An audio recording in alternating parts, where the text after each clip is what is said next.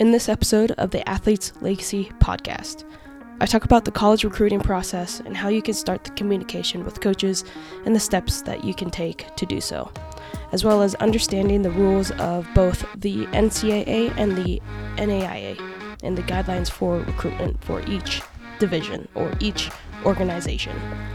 If it gets too overwhelming, I will leave all resources in the description for you to dig around in when you have time. And, of course, if you enjoy the message we're promoting on this podcast, I would greatly appreciate it if you left a rating and review on the platform you are listening to. And be sure to subscribe to future episodes so you don't miss out. Because, as every Wednesday, I speak with former athletes at various stages of their lives to gather perspective and dive deep into their college experience from mental health to fitness and how they are handling the next chapter of their life. So, sit back, relax, and enjoy. What is up, you guys? I'm your host, April, and in today's episode, we are going to talk about the recruitment process. So buckle in, because this is going to be a lot of information. So before we get into the meat and potatoes of the recruitment process of today's episode, I think it would be a good idea to just quickly go over what the NCAA and the NAIA is, right? So we all know what the NCAA is. It's the National Collegiate Athletic Association. It was started in 1906 to protect athletes and regulate the rules of college sports. The NAIA was started in 1940 to govern small athletic programs that were dedicated to character-driven athletics. So, as you may or may not know, the NCAA has 3 divisions, whereas the NAIA has 2 divisions. The NCAA divisions that you're probably most aware of is D1, D2, and D3. The NAIA divisions are D1 and D2. Each division will be slightly different in terms of recruiting rules and level of play. So we'll start with what the NCAA divisions are. Division 3 is the lower level of the NCAA. At this level, it is considered to be an integrated environment that focuses on academic success while offering competitive athletics, as well as meaningful non-athletic opportunities. Some conferences include the American Southwest Conference, Coast to Coast Conference, and the Commonwealth Conference.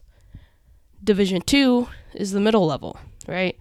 This level focuses on growth opportunities through academic achievement, high-level athletic competition, and community engagement. They have the East Coast Conference, Conference Carolina, and the Lone Star Conference. Lastly, the Division 1, or D2, is considered the top level and the most desired level of play for most athletes. This level typically enrolls the most students, manages the largest athletic budgets, and offer a wide array of academic programs and provides the most athletic scholarships and additional financial support. Some conferences that you may be familiar with are the ACC, the SEC, and the Pac-12. Of course, each division has multiple other conferences and many other schools. These are just some of the examples of conferences in each division. Now, moving on to the NAIA, it really comes down to priorities. If your school wants to be nationally competitive at a reasonable price while driving enrollment and supporting the school's bottom line, the NAIA is the best association for you. These schools measure success not just by game scores, but by their financial bottom lines too. So, like I said earlier, there are 2 divisions within the NAIA. If we are comparing the levels, the NAIA Division 1 can be compared to the NCAA Division 2 and the NAIA Division 2 can be compared to the NCAA Division 3. So with that being said, it seems like between the 2 divisions, it really only occurs to basketball, not all sports. Okay, so The difference between the NAIA Division 1 and Division 2 levels is just one sport. So that's what I've come to conclusion on, and that's what the research has provided, and the NAIA website hasn't really solidified that or kind of put that into words. This is just what I found out from my research. But apparently between the NAIA D1 and D2 levels, it's just the difference occurs for basketball, really. Now that brief history is over with, we can go down to the recruiting process, which, again, it's a bit trickier, okay? When it comes down to getting recruited, each division has a different set of rules or deadlines where you can communicate with a coach. And this is where it gets confusing for some and can be tricky, okay? So for the NCAA, they have periods of contact throughout the entire year, and the dates will be different between the sports. I will go ahead and link all the resources I found in the description of this episode. So if you want to go in and research the calendar year for your sport to figure out which period you can actually contact the coach for and actually start that communication, I'll put that in the link below. But you do have, for the NCAA, you do have 4 different periods. The first period is the contact period, which is the time where athletic staff can make off-campus, in-person contact and evaluations. The second period is the quiet period, where you are able to make in-person contact on campus only. You cannot do it in-person off-campus contact or evaluations during this period. The third period is the dead period, where you're not able to complete in-person contacts on or off campus or permit official or unofficial visits. And then the last period is the evaluation period, which you are able to be involved with off-campus activities designed to assess academic qualifications and playing ability of the recruitment of the player. Okay. However, no in-person contact can be made during the evaluation period. So those are the 4 periods for the NCAA. So when we go into the different levels, for the NCAA, the first one is D1, which the rules are the most strict out of all the divisions. Okay, so on June 15th, following your sophomore year, colleges can receive emails, texts, direct messages, answer incoming and outgoing calls, offer and accept verbal offers, barring that they fall under the correct period of contact. So again, the 4 periods, you have the contact period, the quiet period, the dead period, and the evaluation period. Okay. On August 1st of the recruit's junior year, you can complete off-campus contact as well as complete official and unofficial visits. The dead period is where it gets different per sport.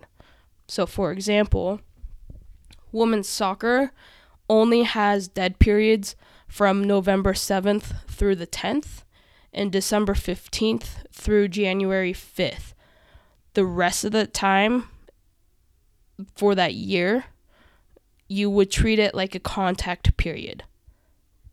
Compare that to men's soccer. They have 2 dead periods and a quiet period. The first dead period is the same on November 7th through the 10th. The other dead period is December 9th through the 11th. And then the quiet period is December 23rd through the 25th. So this is where it gets tricky, like I said earlier. The contact periods and the 4 different periods for the NCAA D1 level, it will vary depending on the sport and what year it is, if that makes sense. So now compared to D2, where it is a bit more relaxed than D1. If you are in your freshman or sophomore year in high school, you can receive questionnaires, camp brochures, but no recruiting material. And then on June 15th, following your sophomore year, there are no limits to recruiting material, electronic media and contacts, meaning email, direct messages, text, social media messages, whatever it may be, incoming and outgoing calls, and in-person off-campus contact. The only dead period for D2 is November 7th at 7 a.m. through November 9th at 7 a.m. So that's the only dead period for the Division 2 level. So it's not, as you can know or see, okay, D2 is a lot less strict than D1. And their recruiting process for D2 is essentially the same kind of mapped out in terms of year, minus that dead period. Now, once we move into the Division 3 level, where we will see significant changes across the board for all sports. They don't offer athletic scholarships, but they do offer financial assistance. And you might be wondering, well, why doesn't D3 offer scholarships, athletic scholarships? It's because they want to provide a full college experience, someone who can excel in the classroom just as much as in their sport. That was put into the the NCAA D3 website per NCAA.com. So I just pulled that from there. But the Division 3 level, literally, athletes can receive recruiting material at any time. There are no limits on incoming or outgoing calls from the coach or even electronic communication. There's no limits. After the sophomore year, coaches can start off-campus communication, and official visits can occur starting January 1st of the athlete's junior year, and unofficial visits can occur at any time.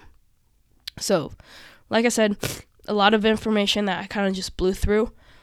If I did lose you or you've gotten lost, go ahead and go to the description of the episode here, and I will go ahead and link all the resources for the NCAA and the NAIA recruiting process down below, so you can do your own research on your own sport on your own time.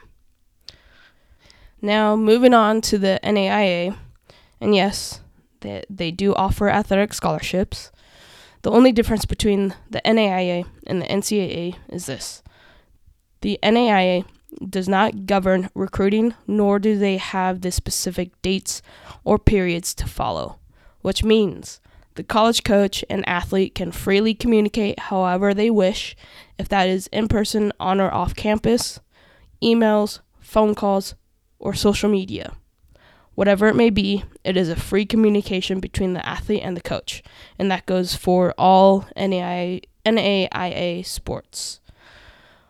Now, with all that being said, you're probably asking, how do you actually get seen? How do you actually get the process of communication started? And for that, I'm going to tell you a brief story of my own experience, okay? I went the unorthodox route of recruiting. So after high school, I went to a junior college, or JUCO, which is a 2-year school, and I went to a JUCO in Los Angeles. And yes, junior college is one way of getting to where you want to be, and that's what I chose when I graduated high school. You probably hear of or see of football players or baseball players that get recruited to D1 or D2 schools, and they didn't end up how they thought it would have for them, and so they end up transferring to a competitive JUCO and start the recruiting process again after one season at the JUCO in hopes of going to a different D1 or D2 school. So that's kind of the route I went, right? So I went out of high school. I went to junior college in Los Angeles, was there for 2 years, got my AA degree, and then from there I was getting recruited. So, because I went to the JUCO level after high school, I played 2 seasons, and after my sophomore season, I was recruited by Washington State University of the Pac-12. The only way I got recruited was because I literally made a list of schools of about, I would say about 100 to 125 places at all levels, from D1, D2, D3 levels. And I sent out personalized emails to the head coach, the associate head coach, and the goalkeeper coach. If I didn't hear from them in 1 week, I sent all 3 a follow-up email. If I didn't hear from them again, I would send them one last follow-up email, and then if I didn't hear from them after that 3rd follow-up email, then I would take it as they either don't want me, they don't have the money to do so, or they already have their recruiting process, right? So I just deleted that email, and I think I got like 95% of all emails received, or at least from my eyes, okay, about 99% or 95 to 99% of the emails, I either got no response or thanks but no thanks. But it only takes one yes. And that one yes was Washington State University. They received my email.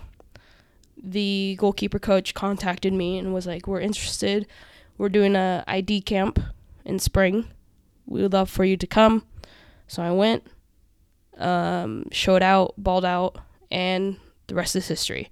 I went to Washington State, got recruited, signed my NIL with them, and then all I had to do was finish my summer class in Los Angeles and move my butt to Pullman, Washington.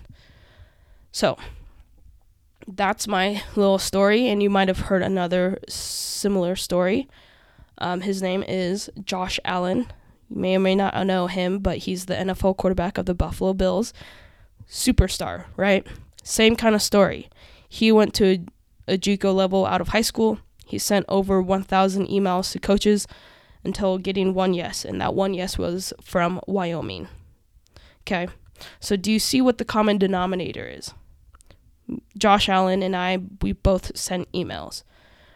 During my time, the email was a bit more detailed, as that was the norm with a YouTube link or a game film ready to ship, whereas Josh Allen's was a little bit short and sweet, to the point, and with a link to his huddle highlights. So, right, so he's obviously a superstar in the NFL, right, and I work in Las Vegas, right, but we both played D1. We both wanted it that bad to do what we had to do to get recruited, to get seen, to get noticed, and that, again, were emails. That's one way to get looked at. So if you're truly wanting to move on and truly wanting to play in college on a scholarship, you need to put in the work, just like your sport. To get recruited, you don't need to be on the best teams. You can be on the middle of the pack team and still get recruited. It may be a tad bit harder because you're not traveling as much, or you might not be in these dominant tournaments where scouts are there, but you can still get recruited.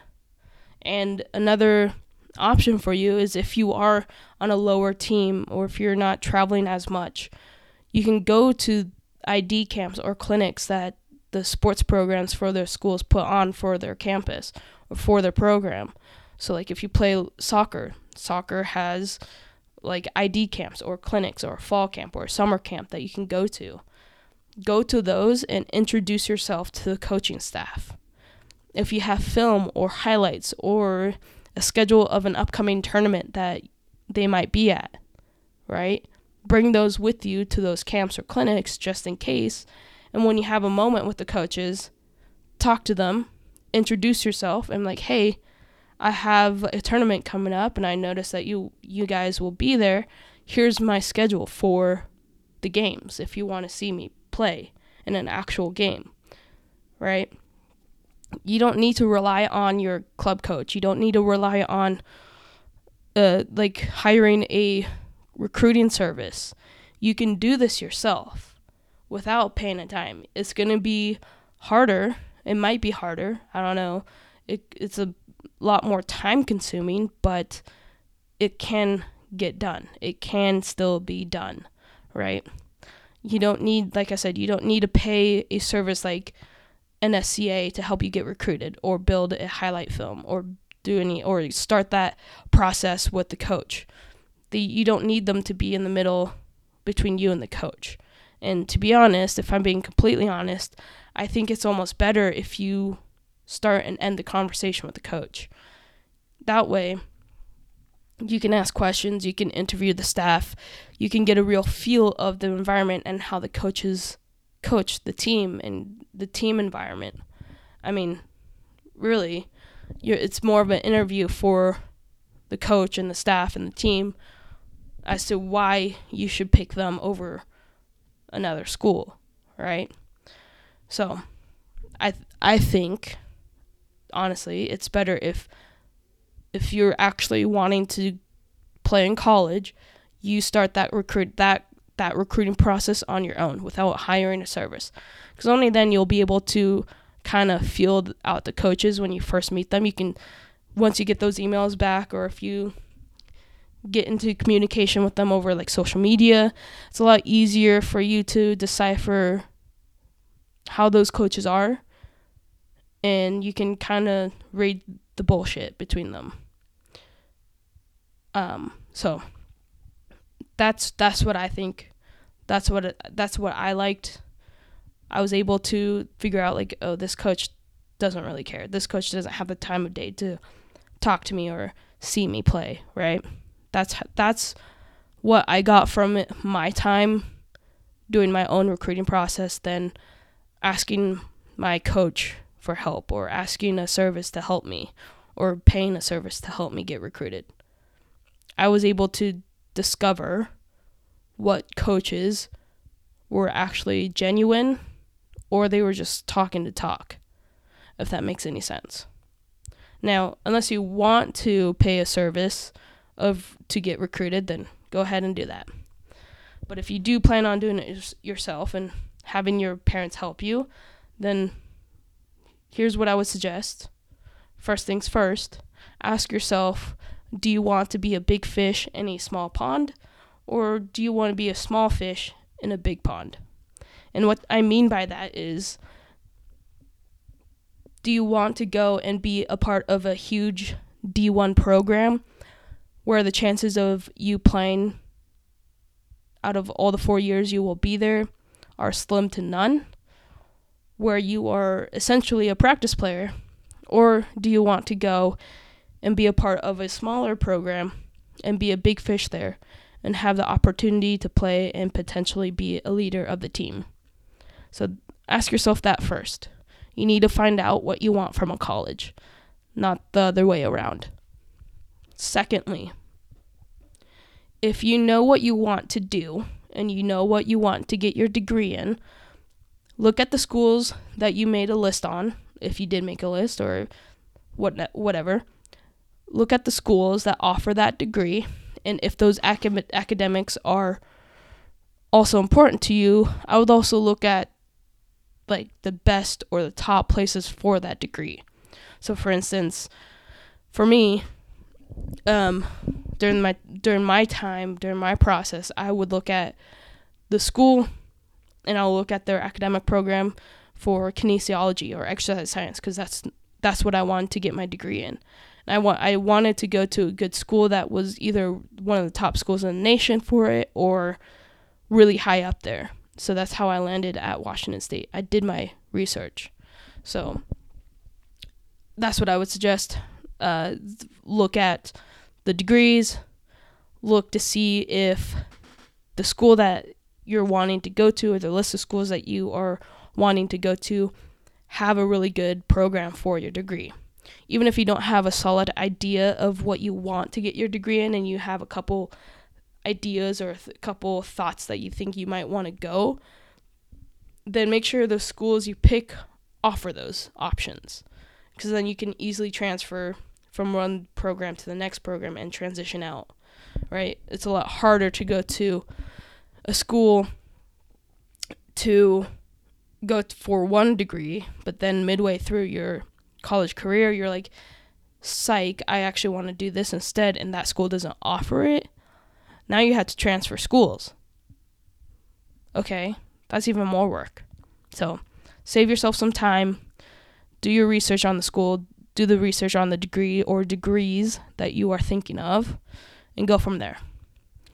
And then thirdly, do your research on the team and the program. Do they have the next year or two committed already? Most schools, especially D1 levels, they will put like in the program's news, like recruiting class of 2023 or recruiting class 2024. They'll give literally the next 2 years of recruitments coming to their school. So if you look at that and you're like, oh, so-and-so, she plays my position, or so-and-so, he plays my position, probably won't be able to have a chance there because their roster is already full. They already have enough players for that position. So why would they add you? Make sense? Are some of the players in the position, in that player position, graduating by the time you get there? So if you're a senior and you graduate in 2024, let's say, will those position players be done and graduate by the time you get there? If so, chances are the coaching staff are looking for players to fill that position. So it might be beneficial for you to contact that school or that program. Others, how many players per position do they have already and will have? Again, looking at the roster, looking at the recruiting class, by doing that, you can see if that staff or that coach needs you or needs your specific position. If not, and it's filled, there's really no point in trying to communicate with that coach, because 9 times out of 10, they're gonna pass on you just because they don't need it right now. They don't need you. They don't need to add another player in your position, or they already have plans or recruits already in mind for the following years. So it'll be a little bit harder for you to fight for that spot. So just something to think about.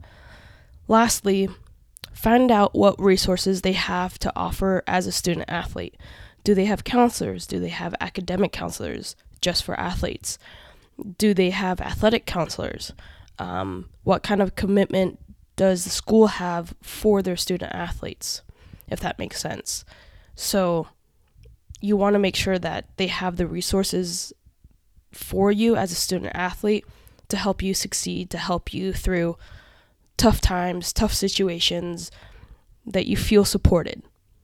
That's a major thing. So if you do those things, you have the potential to find a great home for the next 4 to 5 years, where not only you will receive your degree that you want and desire, but play and build something of yourself, both athletically and academically. The worst thing that you can do for yourself is commit somewhere where you are not happy and you are not seeing the results that you were promised or told by the coach during the recruitment process. That is why I recommend for you to interview and ask questions to the coaches and ask about the program, the environment. Talk to the players if you can. Find them on social media. Talk to them. Ask them what kind of culture the team has and what kind of culture the coach has put into place, if any. Right? So do your due diligence when you do the recruiting process. So that is the advice I would recommend, and this is what got me to where I was. So it'll be hard work, but well worth it once you sign with the school of your dreams.